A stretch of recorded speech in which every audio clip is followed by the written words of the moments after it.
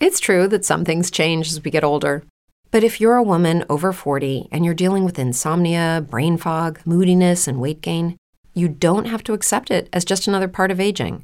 And with MIDI Health, you can get help and stop pushing through it alone. The experts at MIDI understand that all these symptoms can be connected to the hormonal changes that happen around menopause, and MIDI can help you feel more like yourself again. Many healthcare providers aren't trained to treat or even recognize menopause symptoms.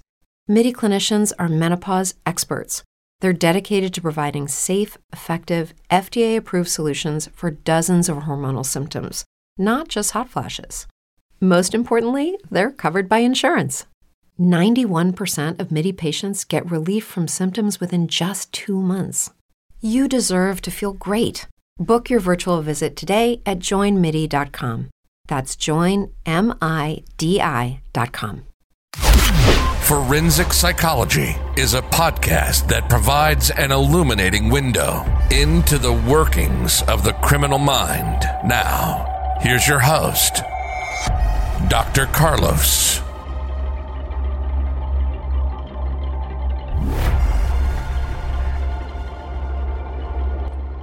Welcome, everyone. I'm Dr. Carlos, professor in forensic psych, and your host of a very special interview today because I actually have some of my students are with me. You can't see them, you can't hear them, but they're here, and they're allowed to ask questions, which is great. So I can't wait to see questions they have, if they have any. We'll find out. But what we have today, we're going to be talking about serial murderers.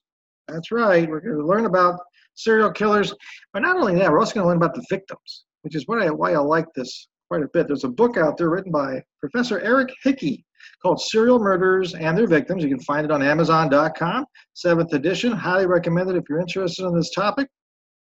It's a great, great book. So let's not waste any more time, and welcome to the show, Dr. Hickey. Welcome, sir. Thank you, Carlos. You mentioned that we can't hear your students, we can't see them. That kind of sound like stalking to me. Yeah, I guess it could be, couldn't it?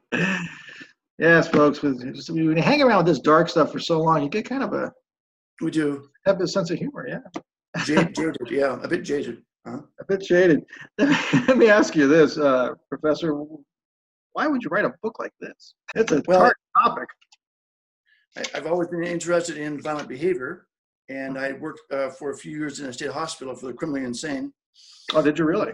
Yeah, and when I was released, when I escaped, whatever I did, I started my career in Georgia as a professor and was interested in multiple homicide. And so I decided to maybe do some research. Wayne Williams was caught that summer back in 81. And I got involved with that case and decided I wanted to research more of that. And ended up not only writing an article or two, but wrote this book called Serial Murders and Their Victims, and it launched my career. So I've been really happy. I keep it up because it's I think it's a really interesting book, very dark book. It's actually very helpful too, I'm sure, for a lot of law enforcement. Yes, it's used in different universities, and it's used by law enforcement for investigations and so on. I mean, this isn't an interview by your mind, but I am curious. Didn't it bug you reading about this stuff all the time? No, not really. No? I think some people just kind of, they have their own fields of interest, and for me, it's just I'm very objective about it. I don't get spooked by anything like that. Besides, I have close friends with Smith and Wesson and Glock and all those friends, but I never worry about that ever. I would rather interview a serial killer than do a lot of other things. I mean, they're very interesting interviews. So that's one thing. Folks, I think you've interviewed over a couple hundred of them, 400 or something? Oh, no. I've researched over 800, but I've interviewed a couple of dozen. Okay. So you researched over 800. Okay, I didn't think there were that many around. But you're talking about years and years of research of, serial killers, right? Decades? Yeah, see, they go way back to 1800. It may even a few years before that, but that's why I started my research, was from 1800 up to the present day. Let's do this. Let's go ahead and define what a serial killer is. Well, serial murder is interesting. It's killing more than two people over a period of time. It used to be three people, and then several years ago, we met with the FBI, a bunch of researchers down in San Antonio, and decided we all decided it might be best if we lowered it to 2 in order to catch someone getting warmed up to the idea of killing. But that was a big mistake, looking back. But in any case, it's 2 or more where there's a pattern starting to develop. Problem is it pulled in a lot of people with only 2 victims that really are not serial killers under the idea of what is a serial killer. 2/3 of serial killers are sexual predators. And a lot of the guys who were getting pulled in weren't sexual predators. They robbed a bank or something, someone died, go to jail, they get out, they get in a bar fight, they kill somebody, but they're not serial killers. So we're going to go back in and change that back to 3. I think that would be my recommendation. But, okay, so yeah, that makes it complicated, because like you said. So that makes me think the first thing is there might be what you hear a lot in the Criminal Minds world, the TV show, the signature. Is that something that can, how would you say, start you to get interested in that person might be a serial murderer? If they have a signature per se? Well, user signatures are done mostly by offenders who are sexual predators. We do have some who provide signatures who are non-sexual. And so obviously signatures vary. And they can be verbal, they can be written, they can be physical, they can be taking trophies or souvenirs. There's a variety of things that can happen as a result of souvenirs. Souvenirs are something that people, signatures are things that people do because they want to fulfill a fantasy, whereas the MO it's done in order to commit the actual crime. Sometimes there's a blending of the 2. Yeah, and the MO is another thing I guess you guys will be looking at to see if there's anything you can see that some kind of pattern there too, right? Sure, we look for patterns. And keep in mind, is in my role as a criminal psychologist, my role is not to solve crimes. I mean, if I accidentally do, that's wonderful. But my job is to assist law enforcement so they can solve the crimes. They get the credit. I get the paycheck. That's fine. but really not my. I mean, it's nice if we can. But my job is to be a different set of eyes, to help them think differently about the case. And I think over the past 30 years, we've seen a great change in attitude toward criminal profiling because now there's real science behind it. We see FBI, and it used to be they didn't have a behavioral science unit. Now there's 6 of them, and they focus on different areas of crime. They used to have associate degrees. Now some of them have PhDs. So we've really seen a huge change in that. As you know, my wife works for the Bureau as well, and she's a victim specialist for the FBI. Oh, I didn't know that. Yeah, and she handles all the victims of federal crimes, whether it's kidnapping or human trafficking, bank robberies, whatever it might be. And so she travels throughout different parts of California, sometimes other locations. That came along about maybe 15 years ago. They started doing these victim specialists, but they're on the investigation team as well. So I really am impressed with law enforcement, not just the FBI, but other law enforcement agencies who are using more modern techniques and are becoming more educated about criminality, not just crimes, but also about criminality. That's interesting. We're going to get to that too, because I found that interesting part of your book was the victim component of it. Let me ask you this then. Now we kind of defined serial killers, and I want to delve a little bit into the mind of them and maybe dispel some of the myths that we've heard. So let's start off with that. Any myths that pop up in your head? I know I interviewed Professor Keel from New Mexico. He wrote a book called The Psychopath Whisperer. It's a fascinating book. Are serial murderers typically psychopaths? Is that something that is correct? Well, there's a misunderstanding about that. And Robert Hare talks about, maybe 1% of the population are psychopaths. But what he's meaning by that is there's a spectrum. And so you might have a lot of sociopaths. And the sociopaths are psychopathic, but they're not true psychopaths. A true psychopath on the Hare scale would be like a 30 or above. So like Ted Bundy's a 35 on the scale. Oh, wow. True psychopaths have no emotional connection to the victims in terms of empathy or, sociopaths often love their moms, but they're impulsive. They don't learn from their mistakes. And so they have long histories of criminal behavior. Whereas a true psychopath often doesn't get caught, at least not right away. And they blend in better. They're social chameleons. So when we talk about understanding psychopaths, Yeah, some of them are serial killers. There are some, but most of them are not. In fact, the FBI thought for many years that probably 9% of serial killers are psychopaths. It would be intuitive to think that makes sense. But the truth is, we've done some research recently and published it in the Handbook of Psychopathy, second edition. And we examined like 20-some serial killers, well-known serial killers like Jeffrey Dahmer and those types of guys. And we discovered that maybe 25 to 30% maximum are true psychopaths. The rest are more sociopaths. It doesn't mean they're not predators. It just means that they behave differently than a true psychopath behaves. You take Jeffrey Dahmer, for example. Whereas Ted Bundy is a 35 on the scale. Jeffrey Dahmer, who killed and cannibalized and ate 17 people, he's a 23. The reason and if you look at all necrophiles, because Dahmer was a necrophile, if you look at all these necrophiles who are serial killers, either they kill people or but they're sexually involved with the corpses, all of them fall below a true psychopath scale. They're all between 18 and 25. Do they have other psychological? Oh, absolutely. Oh, they have personality disorders. Absolutely. Ed Kemper, all those guys, they have all kinds of problems, but they're not, because they have attachments. They still love their moms. They do have emotional attachment, and they tend to be very honest when they're caught. These necrophiles are, because they are involved with people, but they're dead. Whereas a true psychopath, they have no interest in any kind of human connection other than most true psychopaths, when they're sexual predators, are very sadistic. And so they get off on the suffering of the victims. So the serial murderers, then, I'm trying to figure out the patterns. Do they have any common themes in regards to mental health issues? I mean, delusional, schizophrenic, major depressive? So let's separate this out. So what you're talking about are people who are mentally ill. Yeah. These guys are not mentally ill. They have mental disorders.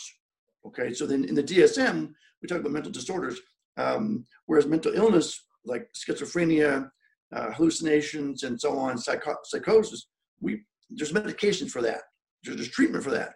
But to have a personality disorder, that's not, you're cognitively, you think clearly, but you just think the wrong things. And so I'm simplifying this, but so they're not mentally ill. They're not insane under law. They're very sound mind. They're predators. So we often see all of them have personality disorders of some sort. They're all, for example, they're all antisocial, but they express it differently. Some are able to control it more and use it to their own advantage. Others more impulsive, like sociopaths. But they're not normal. I mean, you and I would rate. Well, maybe you, not me so much, maybe. But on the scale, on the Hare scale, most people are between a 4 and an 8. And then there's occasional criminality. But when you get into the sociopathic range, you're talking about 18 and up, 18 to 20, 29, that range. And that's people who are into criminality. They don't just do their taxes once a year. These are people who are very antisocial. And then above that, you get true psychopaths who are, they're very narcissistic. They're very much into themselves and controlling other people. So, and they have a skill set. What differentiates the true psychopaths from the sociopath is their ability to control, is to manipulate people and control them. They have a skill set far superior to most people. And so when you meet one, they tend to manipulate people under their control. And they're very nice. They come across as very nice people. But the truth is, in the end, you're going to be in trouble if you're with one. I remember reading about Bundy, doing research on him, and he was quite glib. A lot of people liked him. Very, very glib, a superficial charm. He was no empathy. It's interesting when you look at the Hare scale. All the factor ones are really the tools of a psychopath. To be able to lie and manipulate and control people, no empathy, no remorse. These are all tools of the psychopath. Whereas the factor 2s on that scale are all the deficits of a psychopath, and he uses the tools to conceal his deficits. So it's pretty fascinating when you start to break it down. So clearly, when in law enforcement, when they're interviewing someone, if someone's psychopathic, that's one thing. If they're true psychopaths, that's another. If they're just sociopaths, even that's another. So the way we do interviews, we're trying to tweak that, trying to educate people that there are different ways to interview people. And if you try to use the Reid technique to go in and interview someone who is a true psychopath, you're going to lose immediately. In fact, my money is always on the true psychopaths when it comes to interviews because they're so good at manipulating. Now, I have seen some really good law enforcement guys do a great job in interviewing and are successful. But you can't just walk into any interview without preparing and not knowing who your subject is and then get in trouble. I mean, it's amazing what can happen. And folks, he was referring to Reid as an interrogation and interviewing company. They've done it, consultants have done it for many, many years. You can find an interview, actually, ironically, I did with Joseph Buckley from the Reid interview company. I actually didn't ask him about psychopaths. I should have. If you want to see that interview, folks, you can also find that on Inside the Badge, the YouTube channel. Dr. Hickey, actually, this is for my students and for everybody in the general population. You don't want to diagnose immediately because you see 2 or 3 characteristics that you think the person has, and you think, oh, they're psychopathic. There's really a criteria and a list that you have to check off, and to be able to qualify, you want to say that. Isn't that about right, Dr. Hickey? Well, that's true. In fact, let's go back to what you said. We don't do diagnosis or diagnostic. That's what clinicians do. We do assessments. We assess the case. We assess the individual. We do psychological autopsies. We gather all the information we can about a suspect. I say we. I mean, law enforcement does this, and so when they do that, then they can do a better assessment of how to approach this person, how to interview them, what kinds of personalities they might have, and so on. So it is an involved process. Again, most crimes are pretty easily resolved, and most homicides are resolved within the first 2 hours. I mean, they're pretty quick. You have a pretty good idea who's done it, because most of them are domestic. Mm-hmm. But some of these can go on for months or years before they're actually resolved. So again, there's a lot of mythology about criminality and who commits the crimes. There's a small group, relatively small group of people in the United States who commit most of the crimes, and they resolve in and out of prison constantly. Was it 15 or 20% or something? Yeah, 15%. It might be that, if that. So I mean, lots of people have committed crimes for which they could have been arrested, but they didn't get caught. I suspect some of your students are like that. I mean, it's normal. But we don't consider ourselves to be criminals. And the truth is, we did something once, we're not going to do it again. We learn from our mistakes, and we're sorry, and we have contrition and so on. Whereas a person who develops a criminal personality, being antisocial is who they become, and they embrace that. And so as they go down that pathway, it's pretty hard to come back from that. Some people do, but it's pretty hard. People who are sociopathic do not become psychopaths, by the way, because it's an issue of criminal experience, intelligence, and skill set to be able to manipulate people. So these are all factors that we look at very carefully to see where they would fit on the scale. And the more we know about offenders, the easier it is to kind of figure out who they might be in terms of personality, what's the best way to approach them. Let me ask you this. What are some of the things that you discovered in all your research about serial murders? Some things that stood out to you like, boy, I didn't expect that, or I did expect that. One's calling you right now, I think. But I get a call from a serial killer pretty much every week now. I have an offender who calls me from prison, killed little girls. I interviewed him many years ago, and we're back to talking again after all these years. But I'm sorry, I got distracted. Your question was about, so I don't misanswer this. The question was, what things did you discover in your research with all these serial killers that you've studied that surprised you? Because you've analyzed the cultural factor, the historical factor, religious factors. What are some of the things that stood out for you? Well, serial killers exist in all societies. They may manifest themselves differently, but they're in everywhere. I've looked at maybe 50 different countries, and they're always there. They might use different weapons or modalities in killing, or they might rob them more than others. But the truth is that we have in all societies. Both men and women are serial killers, not just men. And in American society, we have about 15% are female. And they're just a little hard to catch because people don't think of them being killers because they use poisons often. They're nurses, or they're stay-at-home killers. They kill their husbands. So people don't follow them and track them as easily. So they might go as longer than men committing crimes. So that was always interesting to me. And then, of course, part of my work now that has developed over the past 20 years is in the area of paraphilia. So I didn't know a lot about paraphilia. I worked in a sex offender program. And, paraphilia is, of course, sexual gratification through bizarre imagery and or acts. And so when I got into this, I started going down this rabbit hole. And so I ended up doing this book, just came out last year on 2 years ago on necrophilia, because I was very much interested in the dark side, but how some people, and about 10% of American males get involved with paraphilia, and about half of that, maybe only 5%, are criminal paraphilia. So I don't really care if somebody wants to have sex with a doorknob, that's their business.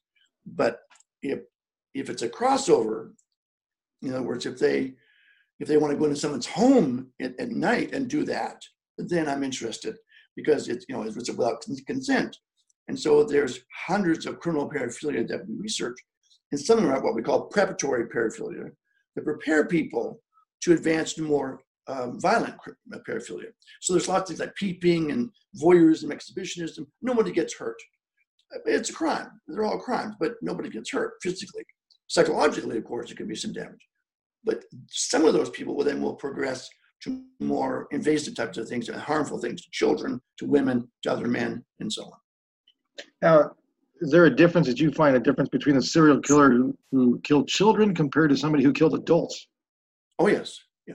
So when we think about that, I spent a lot of time interviewing these kinds of people, and you wonder, well, why would somebody want to kill children? Well, some offenders are misopeds. It means a person who hates children. They're very sadistic towards children. They want the children to suffer and to die. So they're the ones most likely to abduct children and kill them. Whereas we have lots of pedophiles out there that don't abduct children and don't kill them. They're just sexually involved with them, romantically involved. Then there's all these child molesters out there who just want to abduct children for sexual purposes. They don't have any attachments as kids. But then there are child molesters who are what we call misopeds, who are extremely dangerous because they're more likely to abduct and kill them. So as we spend our time researching into paraphilia, we unearthed a whole lot of information about these types of offenders, and a lot of misunderstanding about these types of offenders. Who's more likely to abduct and kill them, for example. And so that's been probably the past 25 years that I've been focusing on that more and more. But I'm off on a tangent now. I know I'm off on a tangent. I get to in that. But you were asking me something else. No, I think you answered it. Well, I asked the difference between a serial killer who kills children and one who kills adults. What would be the distinguishing factor? I mean, how do you reconcile that? Well, there are those, the ones who kill children have usually a pure interest in children, but a very sadistic one. Those who kill adults have never had an interest in killing children. Now, there are serial killers who kill both children and adults, depending upon opportunity. In fact, I was surprised that many of them actually have killed both adults and children.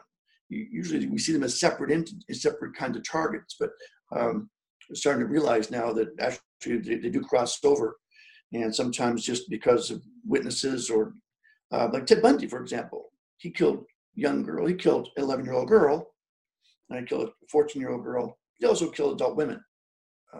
He crossed over, so it wasn't just about their age. It was other things he was interested in doing, and it was a sadism. It's the rage that he felt, and opportunity to have access to children, access to somebody.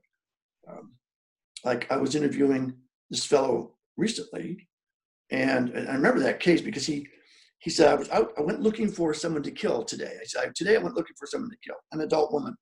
I tried her as she drove up. He came to a stop sign. I tried the car door, but it was locked, and she drove off, terrified. This strange man was trying to get into her car. I was so angry about that I went looking for someone else to kill. And I came across these two 11-year-old girls, and I killed them both. So it was opportunity, I guess, on that one. Yeah. More so than that's terrible. Folks, if you have any questions for Professor Hickey, please go ahead and use the chat box on the side. And you can ask your questions there. Don't be afraid. So on the serial killers, I'm going to do a demographic flash round, I guess. Did you see any patterns in regards to, we talked already about mostly male, anything in regards to age? No, they vary in age. We see a lot of them as, well, gosh, they come in all ages. They do. You're probably going to find most of them are going to be in their late 20s or 30s, but we see them in their 40s and 50s as well. Obviously, the older they get, the more difficult it is. But we've had serial killers who've killed for 30 years who've never gotten caught. And so, but they age out eventually. So it somewhat goes along the line of the criminal justice maxim that usually criminal activity is between 18 or 17 and 20 something, and then they kind of phase out in their 40s, but not really serial killers per se. Not for serial killers. Because they're homicidal. They want to kill people. They're quite capable of doing that in their 50s and 60s. So they'll age up more as they get older, like that, more in their 60s. And we've seen juvenile serial killers as well, 15, 14, 15, and 16-year-olds who have become serial killers, but not a lot. Just it takes them a while to develop into one. But some start early on, but most of them don't. I think we have a question. We have a question. Wonderful. How about, yeah, we do. It says, don't worry about that, Latoya. Did we discuss the environment contributions? Does poverty play a part as well as race? Hey, you're beating me to the punch. I was getting ready to ask about ethnicity. And I'll ask you the other two questions as well. You can see the questions too, Dr. Hickey, but I'll do it for the audience who does not see the chat. Okay. First question up. Let's go backwards with hers. Let's go with race and ethnicity. Better for me. Okay. You see any patterns there? Oh, absolutely. Well, first of all, when you think of serial killers, you could probably name 15 or 20 serial killers, and they're all white. You might be able to name one or two blacks. But the truth is, given the FBI definition, over 50% of all serial killers today are African American, 50%. And that's because we changed the number down to 2. Okay, a lot of minorities got pulled into that. They're not real true serial killers, and that's why we have to pull it back up to 3 and dislodge all those who really don't fit the pattern. Because before, when I did my research, as I've been doing my research, it's been fairly high, but it's always been around 28% are African American, around that. That's pretty high. I never thought it was that high. Well, right, it's higher than the general population. It's true. But that's much more realistic. And of course, I think it's fair to say that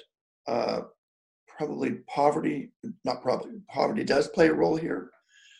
You don't see too many wealthy African Americans or wealthy whites in serial murder. It's about people without opportunities, a lot of abuse at home, a lot of broken homes, a lot of problems that go on. And we could probably fix a lot of that if we got rid of domestic violence and got rid of poverty and those types of things. How about Hispanics? You know, we do see Hispanics, not as many as you might think, but in more recent years, we've seen several Hispanics, but they still are relatively low. They would probably be number 3 on the scale: whites, blacks, and then Hispanics, and then Asians after that. You know what? This is kind of an off for our question. Don't worry, Latoya. I'll get to your questions as well as Abdul. I'll ask yours as well. But it came to my mind right now: the hitmen, because they would meet the criteria of 3. Right. Do they have a similar mindset? Do you think, or not at all? Is it because it's you mean Kalitsky? Yeah, because he wasn't the Iceman, I think it was called. Or something. The Iceman. So he doesn't count. I mean, he doesn't count as a serial killer, even though he was serial. He did it. He worked for somebody. I mean, it was organized crime. He got paid to do it. And, he was sadistic, and he was cold, and he was probably psychopathic, and he was psychopathic. But to fit our group of serial killers who act by themselves, for themselves, or sometimes with a partner, no, he doesn't fit that criteria. So even though he was a real killer, absolutely. He's like organized crime figure. Yeah. Something else was interesting to me. I saw a lot of relationship between criminal activity and traumatic births, substance abuse during pregnancy. Anything done there at all that you saw? Well, there's always been looking at the child that's damaged in the womb, and obviously they're at greater risk when they are damaged physically in the womb, or there's a lot of psychological trauma to the mother while in the womb, and so that can increase the possibility of becoming a violent offender. But I'm a 30-70 split kind of person. I think that 30% of who we are is about biology and genetics. And the other 70% is about nurturing or the lack of nurturing. So when we have someone who is abused in childhood, during childhood, those first 3 or 4 years of childhood, and Dr. Dutton talks about this in his work called The Batterer. When you have a situation where you have a father who's battering his wife and shaming the boy, and the mother can't protect the boy from the father, and the boy cannot protect the mother from the battering by the father, and the boy is being shamed by the, you have a 99% probability that boy will become an offender as an adult. And he's right. 99% probability. So an offender, not a criminal, not a serial killer, just an offender. Right, an offender of some sort. So can we reduce violent crime? Absolutely. We have an obligation to do that. Will we get rid of all of it because we reduce violence in the home? No, but we'll reduce a lot of it. And I think that's really critical. We really have missed the mark sometimes. We usually focus on domestic violence so much, and then it kind of got old, and people just, for some reason, people started thinking, let's try something else. So they moved to human trafficking. But domestic violence has never gone away. And it's horrific what the damage that people do in their homes, both men and women, and then, of course, the children. We just finished a study. I worked with some folks at Walden and Dr. Kristen Beyer, and we just did a study on filicide, on mothers and fathers who kill their children. So we compared 100 mothers and 100 fathers who each kill their children independently. They did it by themselves. And we were going to compare, what are men different than women, and what are the motivations? We know that men are much more interested in relationships, and when they go bad, they're more likely to kill, especially when the child is under the age of 7. But for the mothers, it's about depression, protecting the child, hopelessness, and emotional instability. So there's some real different factors, and both of them can be addressed through proper education, interventions, and so on. And I think so. Our research is hopefully being helpful down the road that will help people when they do their trainings, that we can help people deal with their emotional problems at home. Absolutely. I'm going to get some of the questions here as they're starting to add up, and I thank you folks for doing that. Abdul asks you, what are the shared characteristics of serial killers in general? I think you kind of covered that throughout the week. Okay, so there is no one profile of a serial killer, because some are men, some are women, some work in teams, some work kill people just in hospitals, some travel across the United States, most don't. Most of them stay in a local area. I think we can say safely that most of them tend to stay in one area. Some stay in one house or they travel, but most of them stay in one area. Most of them plan things and then look for opportunities. Majority are male. Majority are, say white. I think when we redo our research, I think we'll see that whites continue to be the majority. I mean, it makes sense in the population. Again, 25 to 30% are African American. That's still pretty high, but I think in all fairness, I think that piece of research, even though it's accurate based upon definition, we have to change that because it's just not fair. It misleads people, gives a group of people a black mark when they don't deserve it. I mean, they're not. I don't have to. So anyway, we're going to fix that issue so we don't keep suggesting that there's a population of people who are way over the top in doing serial murder. I think we can safely say that they all have personality disorders. You don't find people coming from happy homes, well-adjusted people. These are all people who have issues. They're not only 2 or 3% are mentally ill. 97%, 98% are sound mind, but they have personality disorders. I think that's Nisham's question. Not Nisham's question. Tracy's question. Oh, I got another one. Abdul says, thank you. Another one from Tracy kind of leads up to that. So it's a good way to start off. Are there often a childhood trigger in these serial killers, and how often are the killers from a perfectly normal family? You and I have had this discussion countless times. Well, no serial killers come from perfectly normal families. I mean, the truth is, is there such a thing in American society, a normal family? Find that, yeah. Yeah, so is there a trigger? Well, it's interesting. I'm going to branch off here just for a second, talk about sex offenders. So often children who've been sexually molested will grow up to become molesters. Not all of them, but many of them will. And they're trying to deal with those kinds of traumatic issues. And so they do this crime over and over again, trying to work through it. And so they become predators themselves. And I think that when we start to talk about serial killers and what triggers them, they are angry. A lot of very angry people about the issues in their own childhoods, the trauma, the abandonment, the rejection. Those are very common traits among serial killers, the abandonment and rejection. And so they don't have the coping skills to deal with it. A lot of people have been abandoned and rejected as children, as adults, but we don't become serial killers because we have family, we have friends, we have different physically coping skills that we can handle it. But some people don't, and so they go down a different slope. So if they don't resolve those things prior to puberty, especially if they're males, you're going to have some very serious problems.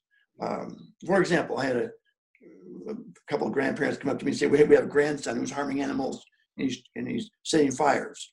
And we're very worried about him. I said, well, where is he? Well, he's in juvenile hall.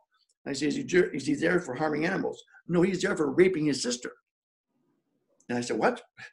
Let's stand back for this thing. And he said, well, doctor, he actually raped his sister twice, and that's why he's there. I said, well, okay, I'm a little confused about this. But said, no, we just want to ask you a question. Because they were in a hurry to get away, because they really didn't care that much, I don't think. And they were just, I think they didn't understand what they were talking about. They said, I quote, do you think our grandson is dangerous? They're looking at the homicidal triad? So, right, so he's raped his sister twice.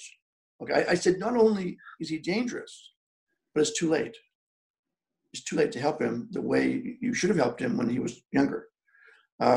When those guys go through puberty and then they masturbate to deviant fantasies, not normal thing that guys do, then they're conditioning themselves into some very, very dark places.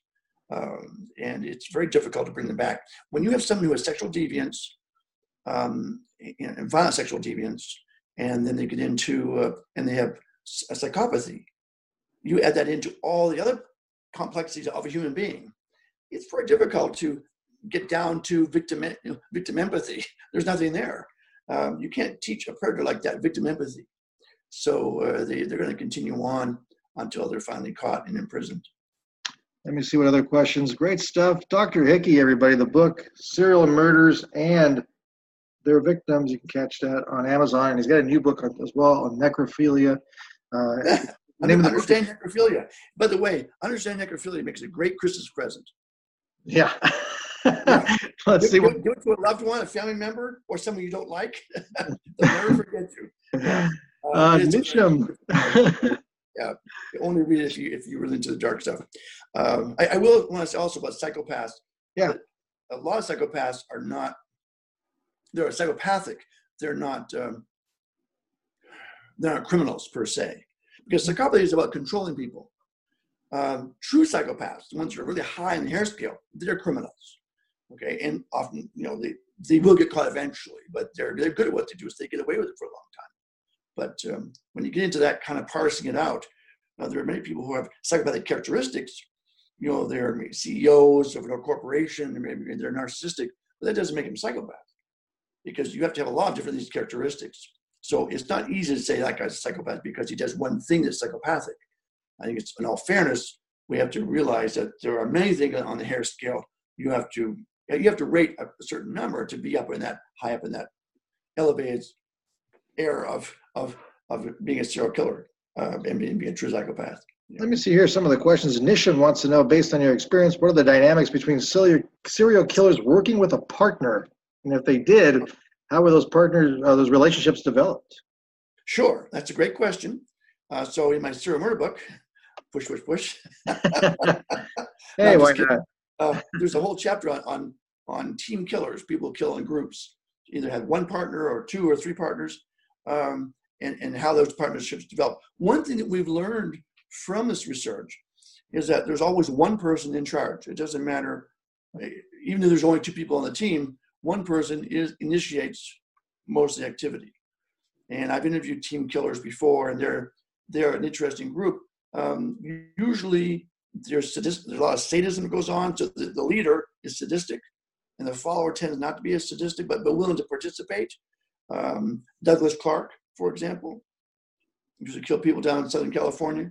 They would abduct, he and his partner, Carol Ann Bundy, they would abduct people off the streets, kill them, cut off their heads, freeze the heads, and so on, and he'd have sex with the heads. But she was the one that wanted to prove her loyalty to him. He's the one that initiated everything. And he is currently in prison. She's now deceased. That's good, especially since I'm in Southern California.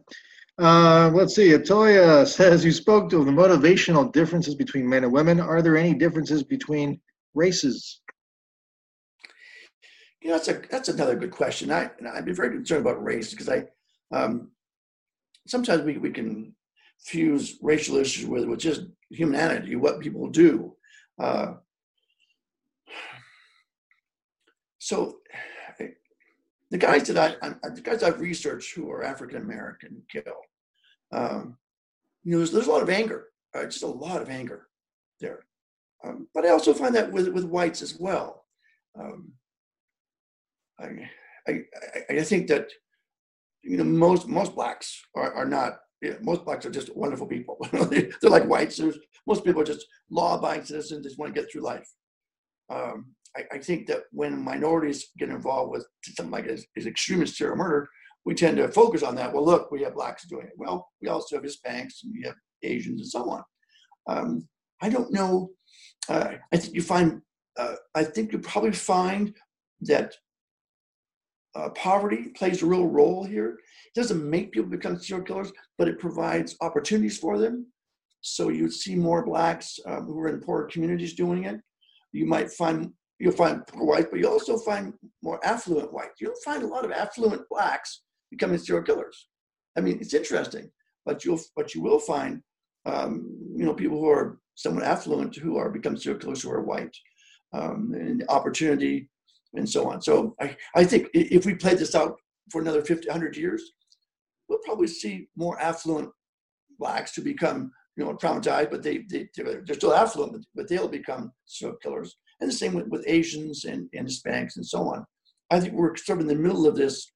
We saw sort of a decline in interest and in the number of serial killers in the past few years. And there was sort of this, well, now we've got DNA and now we can track down these serial killers a lot more easily. That's true. And so a lot of these old guys are getting caught. But now, and I'm going off on a tangent here, but now with technology, they're finding new ways to hunt their victims. And I think education, people who are very computer savvy, I'm not, I use computers, but nothing like somebody who's 20 years old. And so they'll learn techniques, they'll get into Tor technology, they'll learn. So it doesn't matter about race at that point. Black, Hispanic, white, doesn't matter. Anybody who can really use a computer well can find victims. And so I think technology and social media is starting to change the face of serial murder as well, and how they find their victims.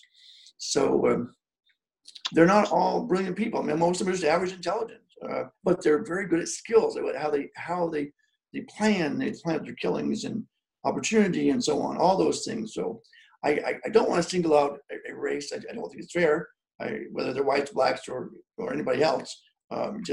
We have to be very, very cautious about that because there's a lot of mitigating circumstances here behind these types of offenses.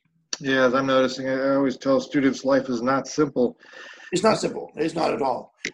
My students, I've had very, very fortunate in my career to have literally thousands of African American students. And my experience is very, very positive because I deal with people who are educated, and the same with whites and so on. So it's a matter of probably the community which you run in, but I run in great communities. So I've been very, very fortunate. Yeah. I see. Abdul says, thank you, sir. Latoya, I'm going to get back to that question. I know they're all pretty similar. I'm going to go to Eloise's question. Good questions, everybody. Thank you so much for participating. We have about another 10 minutes, I think. Is that okay, Dr. Hickey? I was planning on another 2 hours, but 2 hours. Okay. Well, Dr. I'm Hickey. kidding. I'm student, just kidding. I know you have to go. Dr. Hickey, can you say more on the dynamic of 2 females, 2 males, 1 male, 1 female serial killer teams? Are there any differences there? I guess. Yes, there are differences. When we look at 2 females, which is relatively rare, very rare, quite rare. There were a couple of them in Michigan a few years back now, who they worked in a nursing home. They would take turns. One would watch the door, and the other would suffocate the victims, the elderly victims. So you get that kind of dynamic, but there's always still somebody sort of initiating the contact, the actual crimes. But you find women when they kill, they tend to, like I said, work in hospitals. They often work alone. Usually they work alone. We call them the quiet killers. I find that we've had groups of killers. In fact, they're just trying to release one right now this past year out of Texas, and he was a group of 4 people who were serial killers, and they got into a cult. Usually, when they get larger groups like that, they do sort of like a cult, and then they sacrifice things to certain gods and so on. They're not insane. They just do stupid things like that. But we had a case in California, the 2 men in California who has sort of built this mountain retreat and a torture chamber, and they killed over 25 people, men, women, and children, and tortured them. They recorded the killings and so on. And one of them committed suicide when he was caught. The other went to Canada, was there for 13 years before they finally got him back here down to the States. And he's now on death row in California, which means he'll never die except of old age. Wow. So I'm not sure I'm answering that very clearly. I would highly recommend that they read that chapter on group killers, team killers. I have one on healthcare providers who become serial killers. Absolutely fascinating healthcare providers and the kinds of poisons they use and what they've done over the years and how they've developed. That's a fascinating chapter. Lots of cases. I have over 100 cases in the book. I also have a chapter on criminal paraphilia and becoming sexually involved with their victims, and those who do that, about 2/3 of serial killers do that. I have another chapter on psychopathy, how they develop into psychopaths, or what level they're at, and then of course biology and genetics, a whole chapter on that. Developing a serial killer from childhood on up, from the cradle to the grave. And of course there's a chapter there on international serial killers from other countries. I'll tell you, it's been my passion. I've always wanted to know why. Just like students do, like your students do. You want to know why. And when I was a student, I was always curious, why do people do what they do? And again, not everyone can do this kind of work. I mean, I don't recommend it for everybody, but I think if you have a passion to understand human nature and why people do what they do, it's a great field. Forensics is a great field to get into. I worked for Walden University in a doctoral program in forensic psychology. And we have former FBI, we have current FBI there, we have criminal psychologists like myself and clinical forensic psychologists. And we are really focusing upon expanding a program that gives all kinds of opportunities, career opportunities for students. I mean, it's amazing. It's not just, we don't do therapy. I don't do therapy. It's not my area of interest. But there's so many ways you can contribute by consulting work and working as expert witness in court and testifying and working defense cases, prosecution cases, civil cases. You can never get bored with your career. And so it's a great career. It's a fantastic career. Absolutely. Let me ask you this here. Last couple of questions. We're running out of time, so I have to actually wrap up. We're almost at the hour here. In terms of, this is actually a question I was going to ask you as well. Abdul asked, in terms of clinical, what changes in the brain of a serial killer shuts off his sense of empathy? So that's a great question. Wonderful question. So serial killers, over time, we know that like for serial rapists, we know that the parts of their brains, certain parts of the brains have atrophied. And that's probably because they don't use those parts over time, and so they atrophy in terms of empathy and compassion, emotional responses. They're not using it, so they lose it. Could you argue they were born that way? You probably could, but the argument is looking at those as children. They weren't that way as children, but over time, because of the neglect, the abandonment, the abuse, those parts of the brain tend to atrophy. So it's not a switch. it's a process. And over time, you see that process really taking hold of an individual. And so, there's no switch that turns it on and off. And you can't, once you're down that pathway, it doesn't come back. There's nowhere to return back to normal, because that's your personality. That's who you are. And so it's one thing, like in court, it's very difficult for a true psychopath to pretend that they're empathetic, because they don't know how to do that. That's outside their realm of understanding. But they'll pinch themselves. They will act like they're contrite and they're sorry for what they've done. But the truth is that behind that mask, there is this person without any emotional attachment to the victims. Yeah. That kind of reminds me of, I lost my train of thought, so it doesn't remind me of anything right now. Back to my last question here from the student. Abdul says, thank you. Latoya, this will be the last question we can do, I think. Does education play, this is an interesting question, does education play a part to the magnitude of sadistic thoughts? Example, higher education yields more extensive, intricate sadistic playouts. It's an excellent question. Excellent question. I would say absolutely that education does play a role in that. When you are truly educated, then you understand things that you didn't know 20 years before that. And your education opens up other doors for you. And so when you do go off, people who do go off that edge can go so many different places. The Unabomber was that way. A very highly educated man, and he's truly got into some very bizarre things.